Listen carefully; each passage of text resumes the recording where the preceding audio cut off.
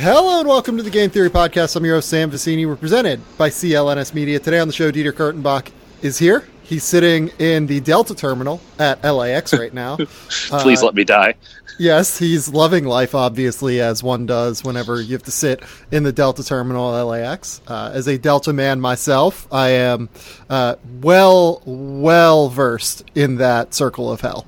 I have no idea how you do it. I'm a Southwest man personally, but obviously Toronto, not exactly Southwest flights heading to Toronto. So, it's been okay. If we have to do Game 7 of this, I might crack. But looking at the way that this has all gone down, I don't think that's going to happen. So I told Laura last night that before Game 4 happened, which Toronto won 105 to 92, we'll start there. I think that the Warriors lose Game 4, go down 3-1, have all the memes, all the jokes, make a comeback. Kevin Durant returns for Game 5, and they win. Just Game 5? Oh, no, the whole series. Oh. This is where I'm at.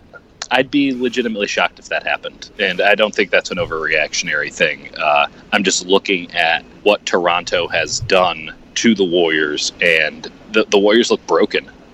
They just don't have the dudes to keep up with Toronto, and Toronto is so ruthless and efficient in its execution on both ends of the court. I just don't see Toronto dropping 3 straight games, especially with a Kevin Durant who, one, I don't think he comes back for Game 5, and if he does, so yeah, that's the big question. He's going to be hobbled. He's going to be hobbled as hell. Apparently, he can't get up and down the court. Yeah, so I've been on that train the whole time. Like, the last time we podcasted, I said, like, people around the NBA have been telling me this is a 7-week injury, what Yes. Kevin has. And we're on, 5 weeks now? Something like that? It's coming up on a month. So, like, this is where we're at with Kevin now. Like, I don't think that it is a statement on how happy he is with the Warriors. I don't think it's a statement on his toughness. I don't think it's a statement on any of this. It's just that I've been saying since before the series started, this is a longer term injury than what people kind of have reported. Yeah. And we should not expect as much out of Kevin as what people thought. Now, I kind of made the statement to Laura last night while we were sitting in a bar, underrated Electric Owl, the bar that we went to last time that you were in. That's town. a pretty good bar, yeah. Great bar. Just thinking hey, this would be fun for the narrative and the storylines and everything. Sure. Yeah. And I think if Kevin does return, then this series is totally different, and I do think the Warriors can win 3 in a row. But I genuinely do believe that Kevin's injury is the biggest storyline in this series, and I think that I think Kevin is falling victim to something of unfair expectations now. Yes. Where people set this bar of him coming back for, he'll miss 1 and 2, but he'll be back when it gets to Oakland, or he'll be back for Game 4. And like I've been saying the whole time, this is a longer term injury than that, from what I understand. The Warriors really screwed up on this by not just coming out and saying what the grade of the injury really was. They called it a mild strain, and so everyone's expectation was, that means grade 1, which means 2 to 4 weeks. And then the Warriors went out and they continued to kind of obfuscate the situation, and there was this optimism behind the scenes that he would come back for Game 1, and then he didn't come back for 1, so of course it's 2, and then he doesn't come back for 2, so of course it's 3, and it's just perpetuated deeper and deeper. Everything is expectations versus reality, and the fact of the matter is the Warriors got everybody's, and I think it's the Warriors' fault here, they got everybody's expectations up pretty much as soon as the injury happened, and they undersold it from day one. It is a finicky injury. A calf is not something that you can just sort of go out and, like Klay Thompson, he played through hamstring injury. It's a little bit different, and it's something that's a little bit more dangerous when you think about the Achilles being right there and then overcompensating and all that stuff. So I think the Warriors really kind of screwed Kevin over on this, because now what we're having is this ridiculous debate that is obvious. Not you and I, but other people are having this ridiculous debate on does he have enough heart, or is he tough enough? And it's dude, no one should be having that conversation. If the dude's injured, he's injured. And to allege loosely that he somehow isn't willing to go out and play, or he's trying to prove a point of something. It's just so ridiculous and not rooted in fact and not rooted in any knowledge of the situation. But the problem is the Warriors haven't let out enough knowledge on the situation and have led people to believe that it's that he's imminent, and he's in this constant state of being imminent, and eventually you just start to skew that narrative to fit different ideals. Right, and maybe that's a hope thing, right? Like maybe it's positive maybe they're trying to talk it and, into existence. Yeah, right. Just speak it into existence, baby. But that's not something you should be doing with injuries. I mean, that's beyond the pale. And what it does is it screws over the injured player, because what it does is it puts them in a gray area that they have to clean up. Now, I'll say this. I'm not sure what the right answer for Kevin is in regards, but he could at any time speak if he wanted to. And maybe clear some of this up. But what he would eventually be doing there is sort of contradicting at least the loose sayings of the Warriors organization over the last four weeks, and that's not a good look for anybody. So this whole thing is quite a mess. There's that, and the idea that just generally, if Kevin speaks, all of the free agency stuff is going to come up, and that's not good for anyone, right? No. This is the NBA Finals. There's a lot of media there that is national, that is not necessarily as ingrained in this story as you don't say. As the Golden State Warriors beat writers are, as you are as a columnist, as even the very well educated national writers that are going to be in Oakland and be in Toronto for this series. It's just a kind of a different deal media-wise. So I don't think Kevin should put himself for that. It's not good for him or the team, I don't think. He's in a no-win situation is the way I look at it. And it's just kind of shitty. Like, me and Kevin don't get along or anything. I'm not going out and standing for him or defending him. Just I don't understand why people immediately attribute malice to this situation because things didn't work out as they thought they would work out. Like, that's just completely unfair. And if people don't think that Kevin Durant is chomping at the bit to be on the floor, whether they're down 3-1 or 3-0 or whatever, they just don't get him. I mean, listen, no one really gets Kevin Durant, but they just don't understand this guy. That's all he cares about, and he's trying. And the notion that he's sort of sandbagging it or, again, trying to prove a point, it's just so beyond the pale. Any point that needed to be made is being made currently by the fact that the Warriors are down 3-1, and it looks every minute like they miss it more and more. So another thing that, we don't have to talk about the injury anymore, but I will say that I've been saying since, game one, even, that this is a series where the Warriors miss Kevin Durant at a marginally greater level than they would with a similarly talented team to the Raptors, right? Oh, just sure. Because of the matchup problems that the Raptors can create for Golden State. And I think that what Kevin's injury is doing in terms of just the defensive mindset of the team is staggering. I mean, this is a team where, I've been saying all playoffs, and you've been saying for a while this season even, that their defense is kind of a mess. There's just not really a way around that. And I think that the defense is a considerably bigger issue than the offense right now.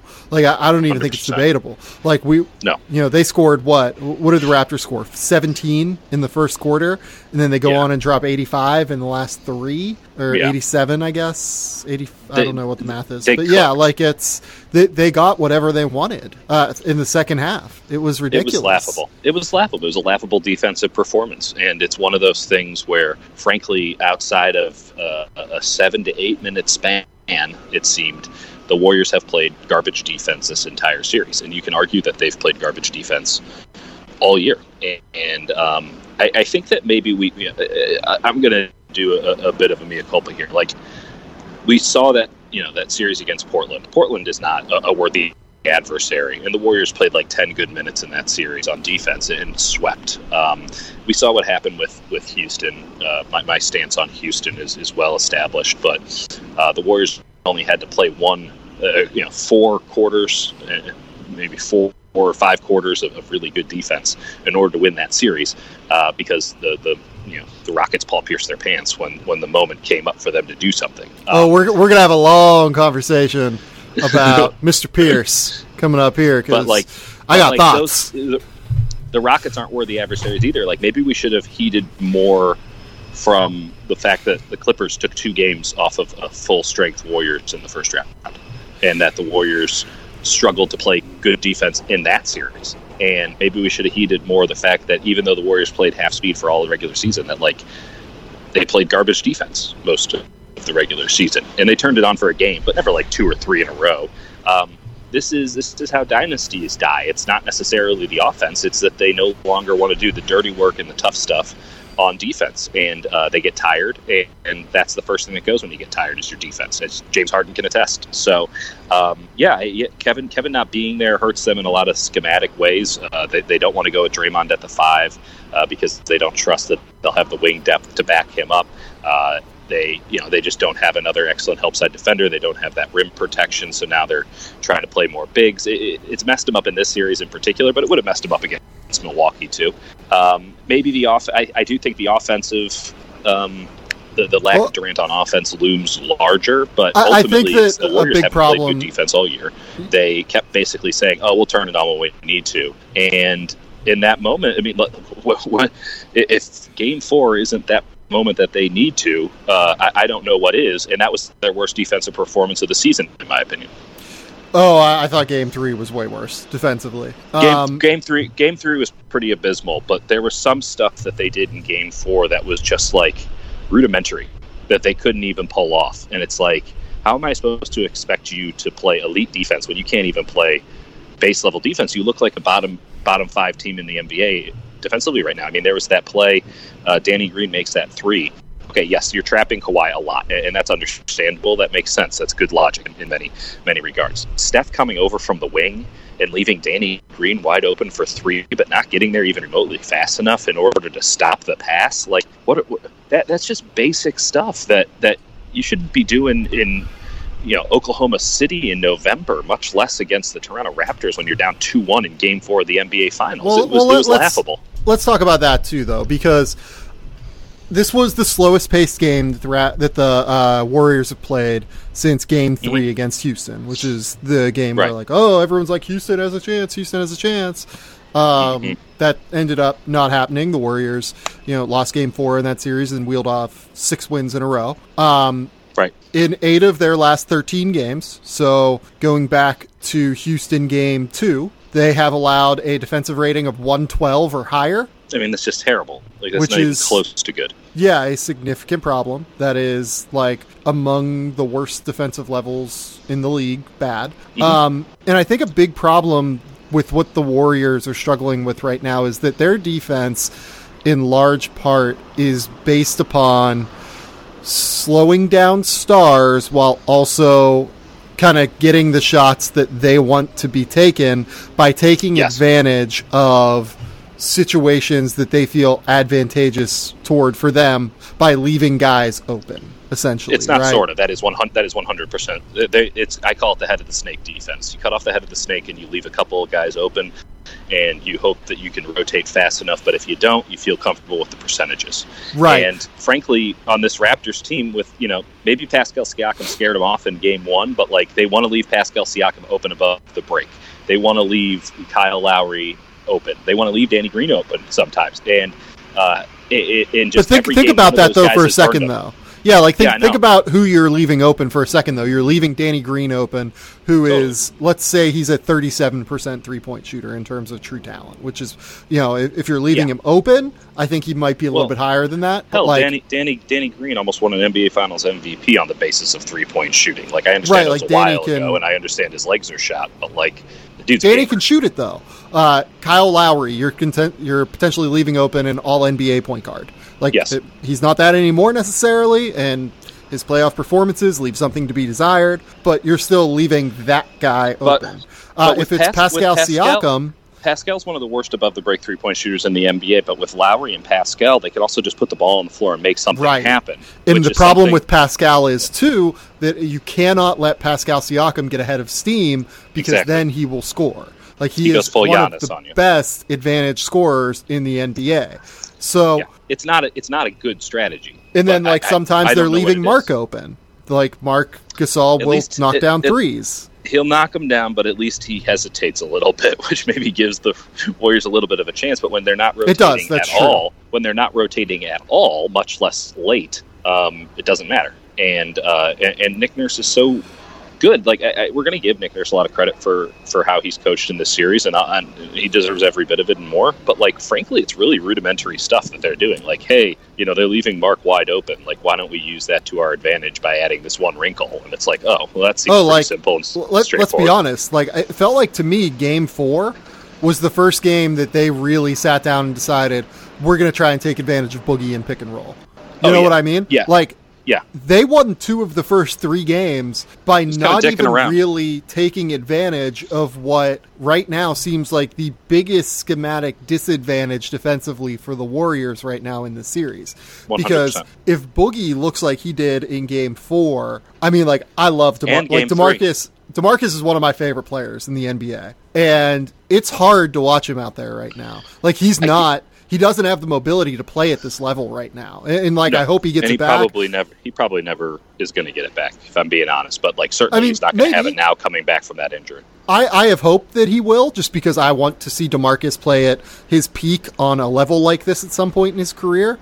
But I don't know if it will, to be honest. But let's also add in even separate it, he can't do it right now. That's the biggest problem. Like he is just incapable of it right now. And he was terrible. I mean, it was one of the most abysmal performances I've ever seen in an NBA Finals game in Game 3, and he was just as bad in Game 4. And I think Game 4 was worse, to be honest. Oh, jeez. Okay. I mean, I haven't watched the tape back enough to come to that conclusion. He did a lot more in Game 4. It felt like that's true. He was more. I mean, this is where the Warriors are at. They're leaning on an injured DeMarcus Cousins to help them get over the hump. Injured DeMarcus Cousins, who, by the way, seemed completely... It's clear that the lessons of whatever, tutelage the Warriors have tried to provide this year to Cousins have not stuck, because the main principle of the Warriors' offense, and I thought Cousins was horrific on offense just as bad as he was on defense. That's saying something. The main tenet of the Warriors' offense is when you get rid of the ball, you set a pick. And I saw so many times in the 15 minutes Cousins played, Cousins get rid of the ball and then immediately start calling for it back, even though his man was still on him. Just refusing to play inside the system and instead kind of looking for the new contract. And I don't think he's looking for a new contract. I think he's just not real sure what to do now, because he thought that he had to take on more of a creation load these last couple of games, especially after the confidence boost that was Game 2. Right. And I think that's been the issue. Fair. That's the positive way to look at it. I did not hear the same things. Let's leave it at that, coming out of it. And there was a lividness, if you will, regarding some of the little stuff. And you saw when Looney and Bogut, who are obviously significantly more limited offensive players, to say the least, than DeMarcus Cousins, even in DeMarcus's current stage, when they came in and they did those little things that helped the Warriors' offense move, the Warriors' offense was better. But Kevon was great last night. That dude was a warrior, playing with unbelievable a broken collarbone. He had 10 points. He was awesome. I think he might have a bigger contract than Boogie next year. Say that again? I think he might have a bigger contract than DeMarcus Cousins next year. Yeah, I'll be really interested. It wouldn't totally shock me if that ended up being the case. I think Kevon is, deservedly going to get paid by someone. I mean, the Warriors have his full bird rights. It'll be the Warriors. Yeah, so they have bird rights. They're going to pay him. Yeah, they should. I think he's really good. He's really useful, and he's good defensively, and he's a warrior again. That's the biggest thing. Yeah. That dude is a warrior. But there's a lesson in that, to where he comes up in this Warrior system, and they train him to be this sort of specialty player, and he adds and expands. And sort of the contrast to that is you bring in Cousins, who didn't have the reputation for being a team first guy. He's been fine. No one has that much bad stuff to say about him. But I mean, at the beginning of the playoffs, they were super concerned because he wasn't buying into the dribble handoff that they knew they had to go to come playoff time. He wanted to get up 3-pointers, and it's they're going to leave you open, as they did. The Clippers did in Game 1. They're going to leave you wide open because you're not a good enough 3-point shooter. Your legs are not under you.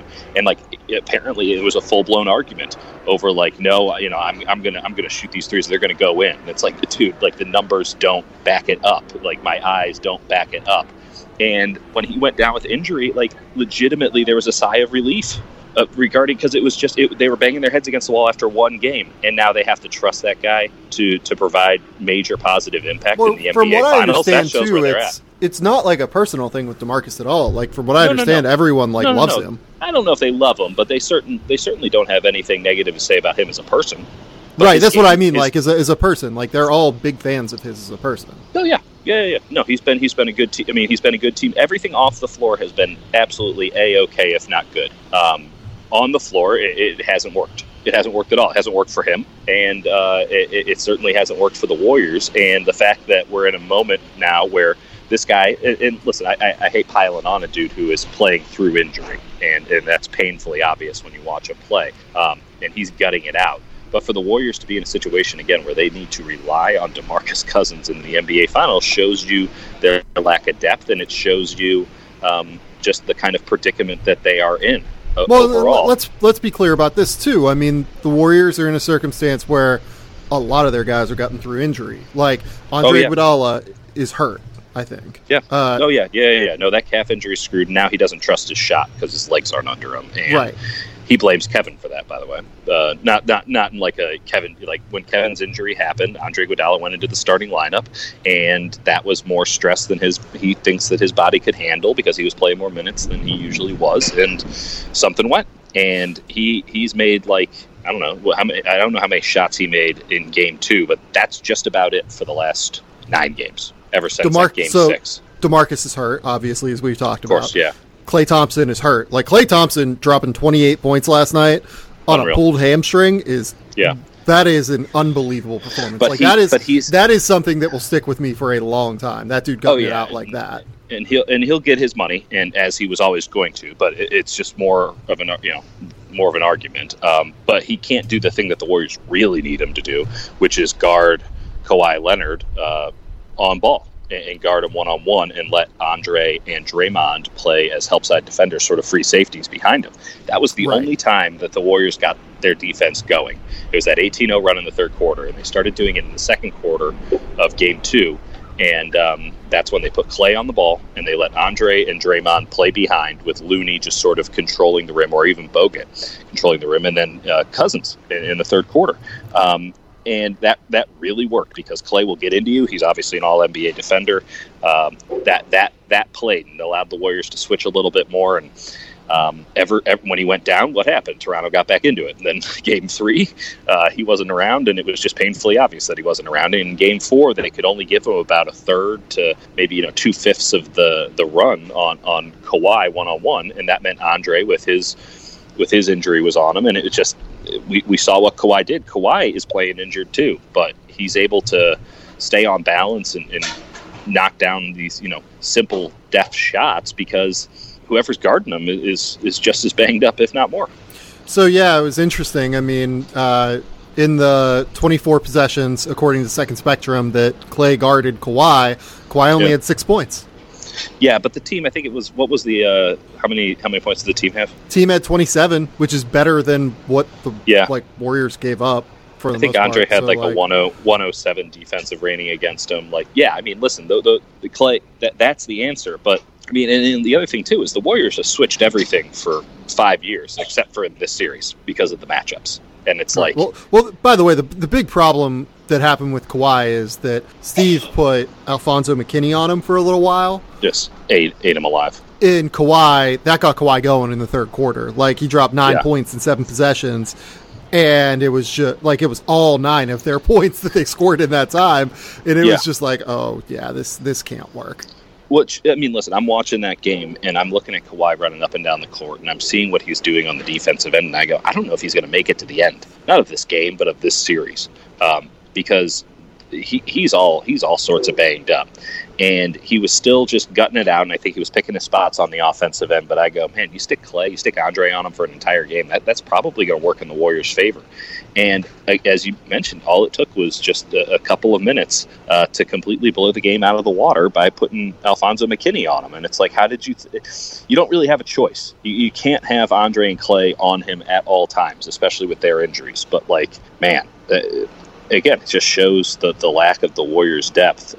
They're really searching for answers. And last night they were using lineups that they used maybe 10, 15 minutes the entire year.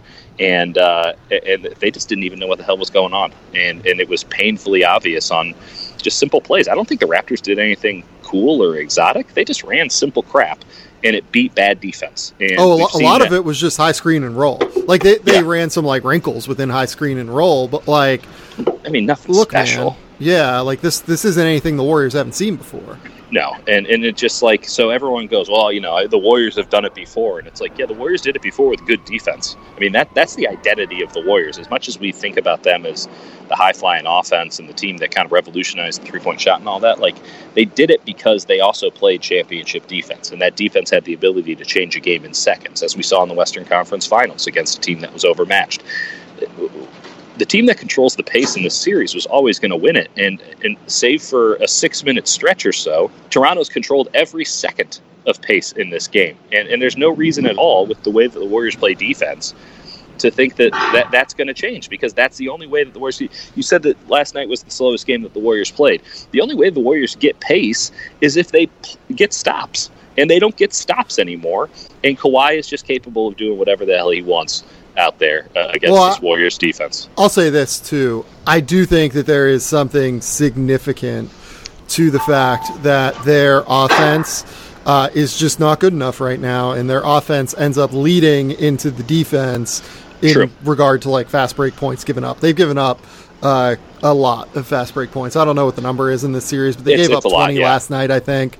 I think they actually outscored Toronto in the fast break, but the problem is that Toronto's half-court defense is just clamping them. Well, and we knew that. And listen, like that was something that everyone knew coming into the series, especially without Kevin. You're going to have a perimeter defense versus a perimeter offense. And when you have injuries and you have guys who almost just refuse to take jump shots, I mean, the Warriors don't trust their offense right now. That's what their defense is nowhere to be found, and they don't trust their offense to execute. And you got Steph hunting shots, you got Klay doing off balance jumpers.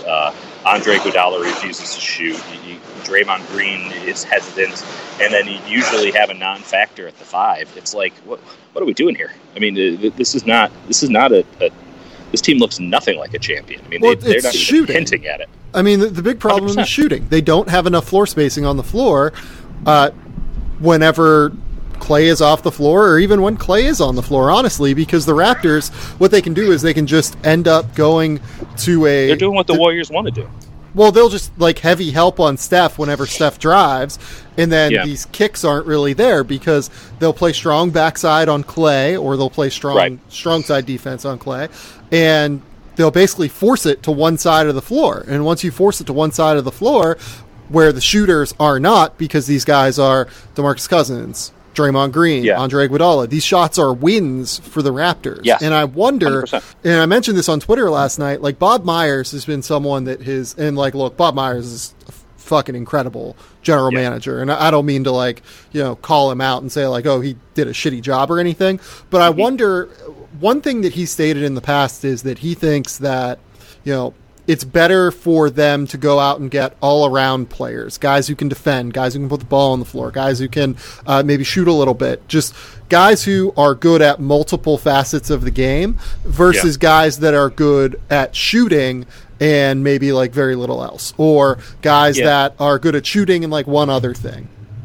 And I wonder right now if he's looking at the series and going, man, we needed more shooters off the bench. Because I think that's what they ultimately need. Like, I think they need more shooters off the bench to be able to space the floor and actualize what Steph can do. I don't disagree with that. I mean, let's just go. They're playing Quinn Cook a lot of minutes because he can actually shoot. I mean, he's not doing it, but he right. But Quinn's too small. Like, my ideas are like wing shooters. No, 100%. Like, they're using Quinn Cook as a wing. That's where they're at with this. So you can't disagree with the assessment that they need more shooters. I will say this: they like the all around. I don't know if it's that simple, because they like the all around ability, because the all around ability feeds into sort of the idealistic viewpoint of how they play offense and defense. So on defense, if you're a guy who's, just a shooter and just a 3-and-D, well, then you can't. There's not necessarily that much trust in switching, because if you're a 3-and-D guy who can switch, you're getting paid more than the Warriors can give you. And on the offensive end, you want everyone to be able to play make to a certain degree, because the offense is just predicated on ball movement, player movement, and whoever's open, get it. Now, the Raptors are a special brand of defense that's able to sort of do something that not a lot of other teams, in fact, I don't know if there has been another team, they're able to dictate what the Warriors do offensively. Usually the Warriors' offense is so powerful that they can dictate how the defense plays, and they can break it down eventually through player movement, ball movement, and all that.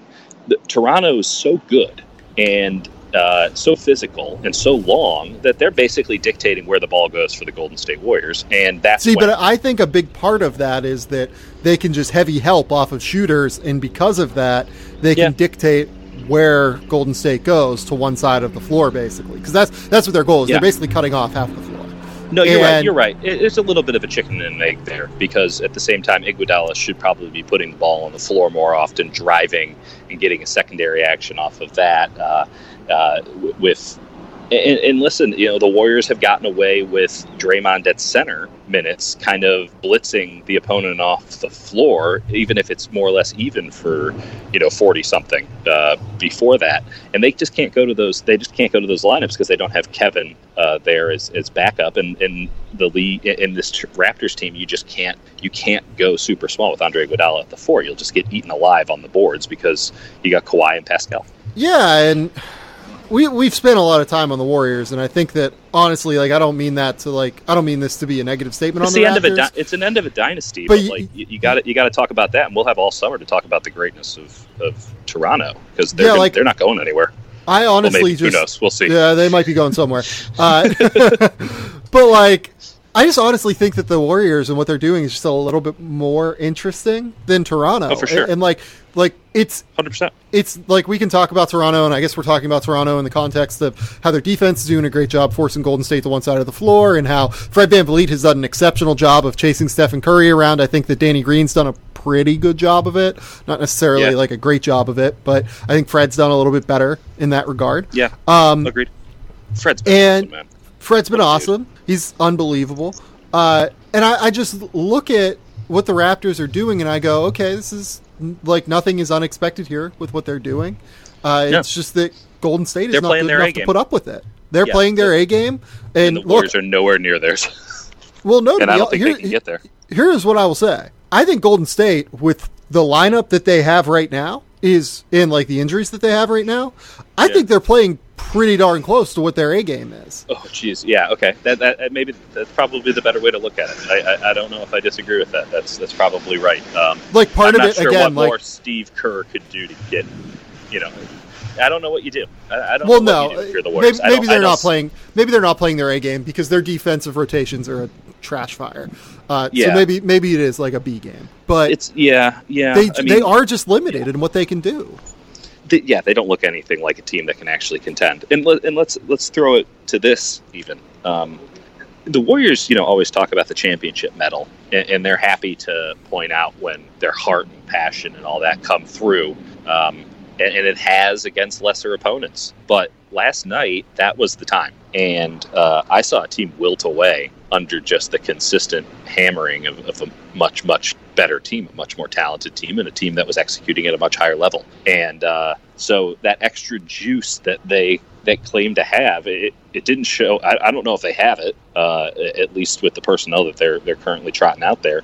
And two, if they did have it, it didn't do much good for them. In fact, it probably backfired on them. So I'm listen, we will pay deference to the Warriors because they've won 3 titles in 4 years and can go for 4 and 5, and they've made 5 straight NBA finals, and they're dynastic. But I got nothing. I have no idea how this team adjusts, because Toronto's just going to keep playing their steady A game, and it's you can't tell me that Toronto's not going to win 1 of 3 games against this Warriors team that's scrambling for anything, and frankly just seems to have gotten worse in some way, shape, or form over the last 2 games, and wasn't all that good in game 2 either, save for a nice little stretch that I don't think that they can ever tap back into because of Clay's injury. So everyone wants to say, oh, anything is possible. It's like, yeah, sure, the stuff can happen, but in the realm of reality here, the Raptors are kicking the Warriors' ass, and I don't expect that to change. Yeah, they are. They're absolutely destroying everything the Warriors do, and I think that we should talk about them in general. I mean, just talk about their offense. Their offense has been great. They've gotten incredible ball movement. They've gotten incredible contributions across the board from their players. I mean, Serge Ibaka the last 2 games has been exceptional. He's been absolutely unbelievable. That was always going to be a matchup that was really difficult for the Warriors, but it's glaring. I mean, you always thought, well, man, because Toronto doesn't have a true 5, right? I mean, they do, but they'll play 5 out, or they'll play kind of 4.5 out the entire game. And personnel-wise, the Warriors just don't have really anything to match that other than Looney. And then Looney's collarbone's all messed up. And so you're asking Mark and Serge to, that's the big mismatch. And they're eating against the mismatch. Mark has just taken Cousins to church in 2 straight games. And Serge is cleaning up against whoever has to come in and clean up the mess afterwards. It's really impressive. This is, again, those are 2 guys that are, I don't know if Mark has played consistently, but it's 2 guys that have shown their A games when they needed to be shown. And it just shows how much deeper and better the Raptors roster is. Yeah, and it is. It absolutely is. And I think it's credit to Masai Ujiri, who has built this roster exceptionally well. And I think that it is a credit to the Raptors for being just thoroughly and totally unflappable in every way. Like, this is, do you know how many jokes the majority of this roster has gone through? Unreal. Like, Kyle Lowry has been hearing shit about how they wilt every time under pressure. And, I think that it is the presence of Kawhi, first and foremost, that, just calms all of this, because he is the guy where, if for any reason they start to get down, and there were times throughout, they did it a lot. They did game a lot 1, game 3, game 4, like, there have been a lot of times where think about in the semifinals and the Eastern Conference Finals. I mean, there were entire games where it was like second half, just give the ball to Kawhi and get the hell out of the way, because think about how the Sixers feel right now. The Sixers were Sixers would have lost to the Bucks. Probably true, but like the Sixers were a slight rim out away from beating this team that is up 3-1 in the NBA Finals right now. And think about what Kawhi did before that shot. I mean, he was the first and the last and the everything there. Right, and that's what he is. He is just, I mean, like I've been saying throughout the playoffs, I think Kawhi is the best player in the NBA. If you value defense, you can't argue it. And he's not even playing at like an exceptional level defensively. He's barely playing defense by his standards. I mean, he's been rough. Good. Steph Curry's been cooking him a little bit. Right, but he is hurt. Like, he looks a little bit hurt right now. Not just a little bit. He looks super hurt. I mean, in person, it's like jarring how zapped his legs are. If he has to go up and do something like really athletic, it'll take him 2-3 possessions to kind of get that energy back. I mean, I wouldn't be shocked if he does a surgery or something after the season's over.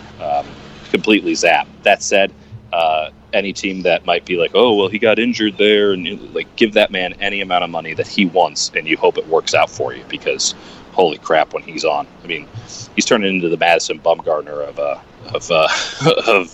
basketball players. Just one of the all-time great postseason performers ever. What a take to compare Madison Bumgarner to Kevin Durant, Kawhi Leonard, as if Kawhi Leonard is not just at a totally different level than Madison. Sorry, do we forget that Madison Bumgarner was just like the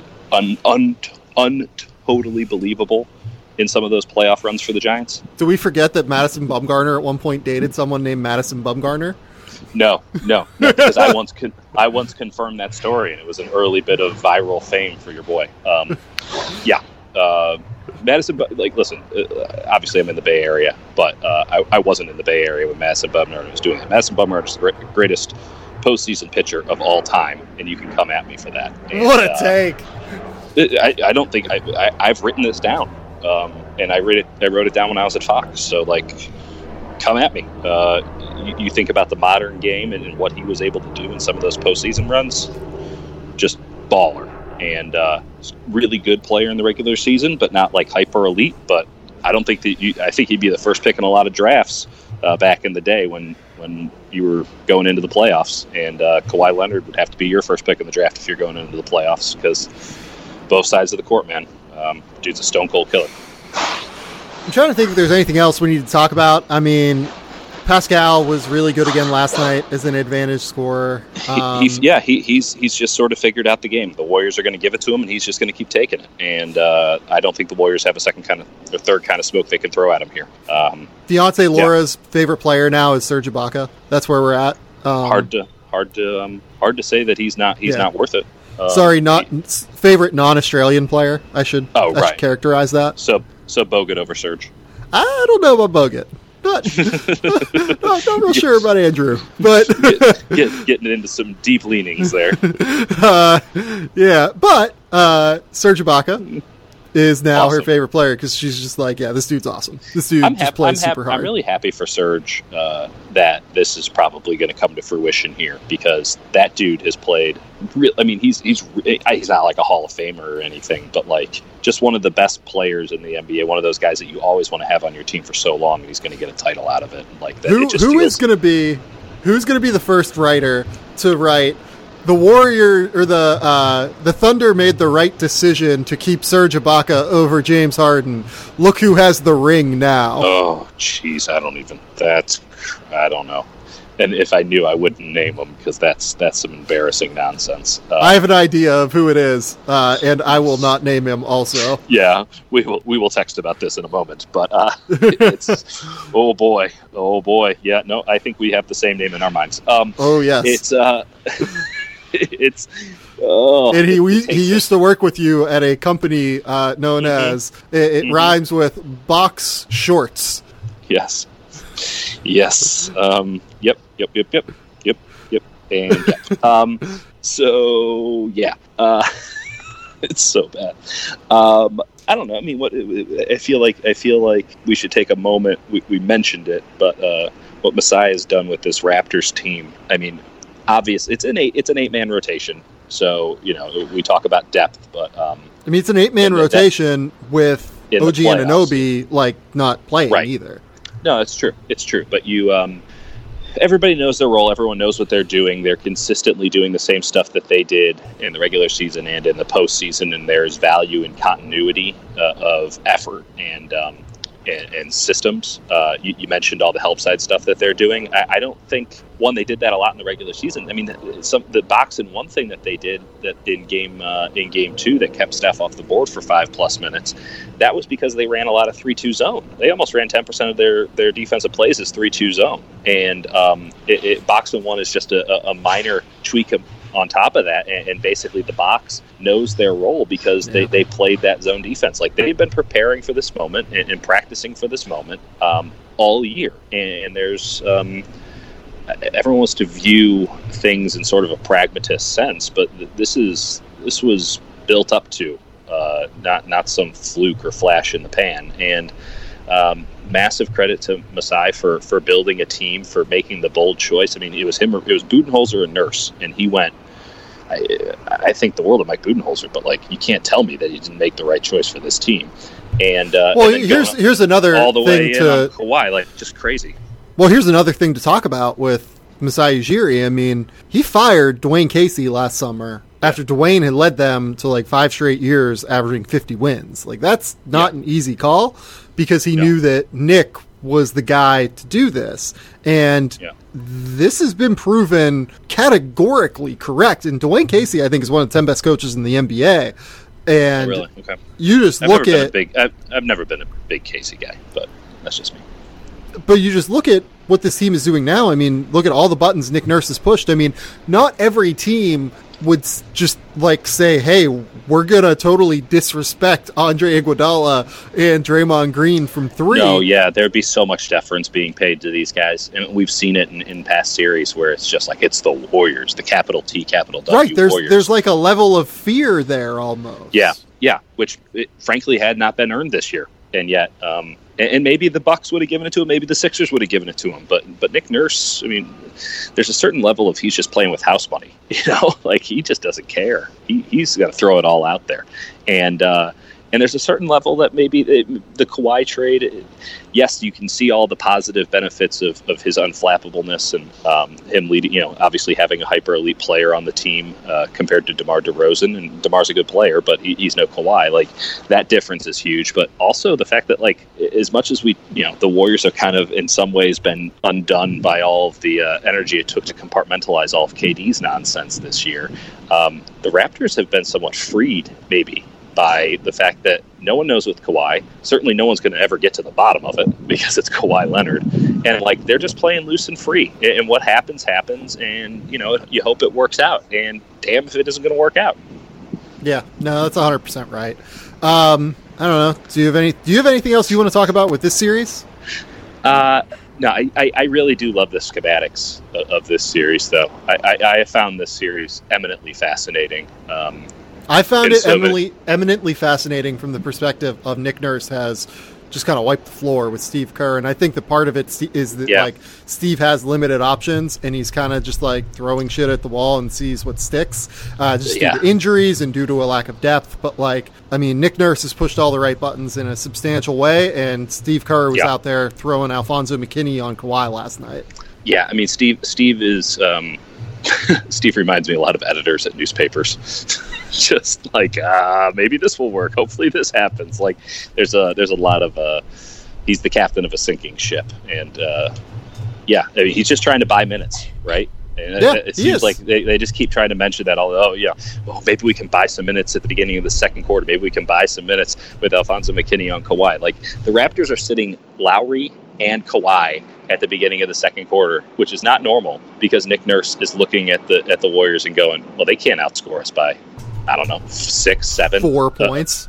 Like that lineup can't do anything. So it's really Nurse has just been absolutely incredible.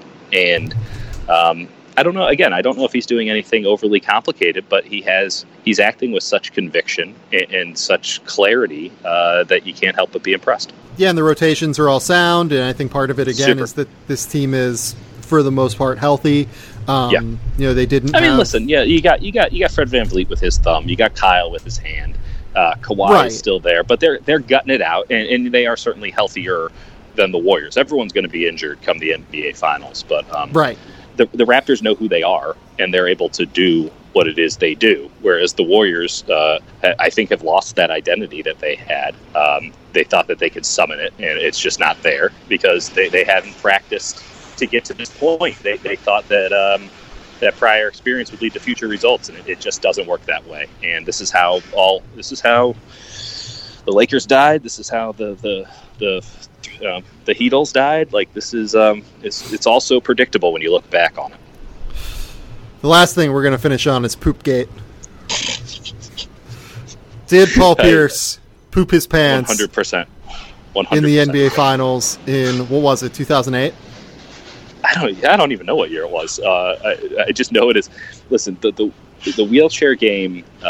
I have been exclusively using, because we all know how much I love to curse. I've been exclusively using Paul Pierce their pants for the last couple of days, and it feels real good. So I'm going to stick with it because soon everyone will know that Paul Pierce pooped his pants in the NBA Finals and had to be taken off via wheelchair. Like, we will get this through to every single person. Can we just talk about, like, on some level? He is so unself-aware. It's shocking. There's that too. But like, I don't really care about that.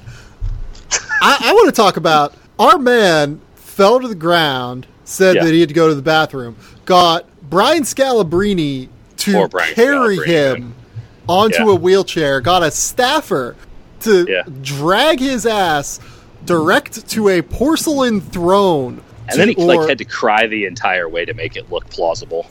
Right. Like, this was an unbelievable show of authority within the organization, first and foremost. But second, let's say that this is real and he pooped his pants, and that's why he got in the wheelchair, which this is alleged based on his own comments. He then came out and said afterward that the only shitting he did was on the Lakers in Game 1. Mm-hmm. But listen, say... this urban legend has existed for like 7 years, right? Yeah. This is something we talk about at bars, and I guess now it's in the forefront. If it is true, let's also think of just the incredible thinking on one's feet that Paul had to do to be like, okay, I'm going to get on the floor. I'm going to get on the floor. I'm going to hold my knee. I'm going to start like maybe looking like I'm crying a little bit. Yeah. And then I'm going to make Brian Scalabrine pick me up. I'm going to make Tony Allen pick me up. I'm going to make them put me in a wheelchair. Like, think of all of the steps that had to be going through his brain to be able to make this work. It's exceptional to me. Paul Pierce might be an Oscar-winning actor, and we didn't know it at the time. Like, Paul Pierce may have been able to be more famous starring in some movie by Danny Boyle versus actually being an NBA player. I am in awe of Paul Pierce right now. I have always found that gastrointestinal distress is the truest moment of crisis in any human's life. And some people rise to the occasion, and the truth rose to the occasion. He figured out that exact or fell from the occasion, depending on what you think of it. He came up with just an absolutely brilliant plan.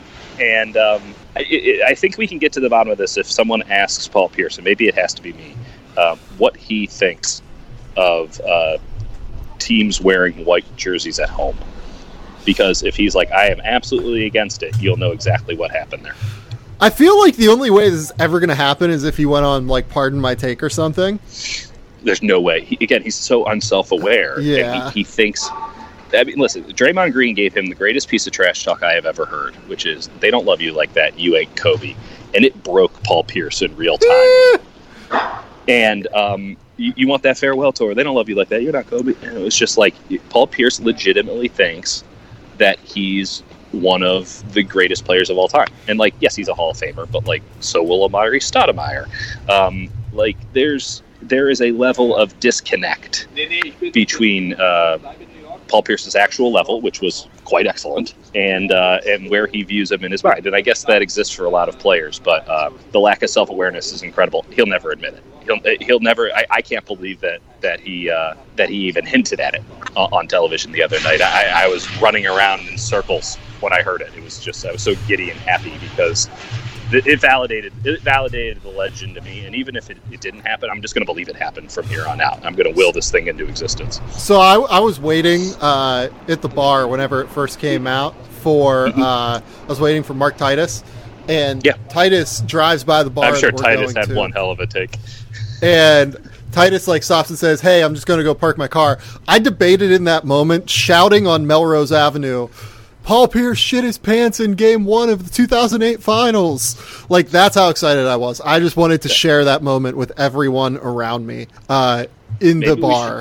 Maybe we should get a billboard. Paul would be so fucking pissed. I've thought of worse things to do with my money. I'm willing to do this. Yeah, you bought a house. That was a way worse decision. Totally terrible. I'm willing to use my house as a billboard. Oh man, we should make up bumper stickers or something. I don't know. Do you have anything else you want to talk about before we get out of here? Toronto's lovely, and you should visit it in the summer if you get the chance. I would love to. That'd be great. I've got I've seen a bunch of movies recently, which is great. What'd you check? I haven't talked about John Wick 3 yet. John Wick 3 is exceptional. I haven't seen it yet. Yeah, I've been a little busy. Go see it. It's great. I'm looking forward to that. Always Be My Maybe was there. There are two scenes. I've watched about half of that. Yep. Did you get to the point? So spoilers on Always Be My Maybe. I'm at the famous Hollywood actor scene. Yes, I think that those two scenes are the funniest thing I've seen in a movie this year. It's hard to argue that. It was really funny. Unbelievably funny. It was really good. Godzilla King of Monsters was not very good. Stunner. Yeah. Was it at least entertaining? Somewhat, yeah. And Kyle Chandler was in full Coach Taylor mode. Oh yeah, okay. And Dad Taylor mode. That's kind of the energy that I'm looking for in my life. Yeah. So it was great. It was awesome. Okay. It was perfect. Okay. But yeah, I saw some other stuff like Greta and Isn't It Romantic and 5 Feet Apart and other stuff that came out earlier this year. But okay. None of them worth noting on. No, Not really, I don't think. John Wick is the number one, I would say. Oh, The Perfect Date on Netflix was good. I will go to bat for that. I'll watch that one. I watched, on planes, you have to, it's whatever you can download. So with Netflix, I got this, Norwegian show called Occupied, which I wasn't totally in on, but I ended up just dominating the first 2 seasons on these. Like, I just kept watching it, and it got a little melodramatic and stuff. But like, I think I recommend Occupied. I'm not totally sure. I don't want people necessarily associating it with me, but if they were to find it on their own, I think that they would like it. Okay. Have you watched Good Omens on Amazon Prime yet? No, should I? If you're into like angels and demons and like the devil and stuff like that, it is so good. It is so funny. It is it's Michael Sheen and David Tennant playing a demon and an angel. Okay, that's worth a couple episodes. Yeah, it's really funny, and John Hamm playing like an over the top hammy like angel. Oh, again, I'm very much into John Hamm's energies too, so that sounds pretty good. I also love Michael Sheen. Like, he's The Damned United is one of my favorite movies, and he was totally awesome in it. So it's cool. And David Tennant, he's Scottish, so big ups. Yeah. Dieter, tell the people where they can find your musings on the Golden State Warriors dynasty potentially coming to an end. Potentially, I think imminently. At D Kurtenbach on Twitter, and if you're interested in the hot football takes that are coming up after this season is over, you can subscribe to the San Jose Mercury News. We actually do have good deals, and it is very cheap, and I'd appreciate it. I guess I should be making that plug more often, but here we are. Go to The Athletic. Subscribe. I just released a mock draft that I think was, topped out at maybe like 11,000 words, something like that. Oh yeah, it was a honker. Like, I'm barely through like a third of it. Super intel filled with like things I'm hearing around the league and all that stuff. So go read that. I think that's about all I got. Like, I'm not going crazy right now. It's like a time where I'm trying to plan a wedding in addition to doing draft coverage. So that's my life. I wouldn't know anything about that, Sam. Try doing it on a different continent, you son of a bitch. Oh, God. Please rate, review, and subscribe to The Athletic. And please rate, review, and subscribe to this podcast. We'll be back next week at some point to continue breaking down prospects and talking about the finals. But until next time, we'll talk soon. Bye.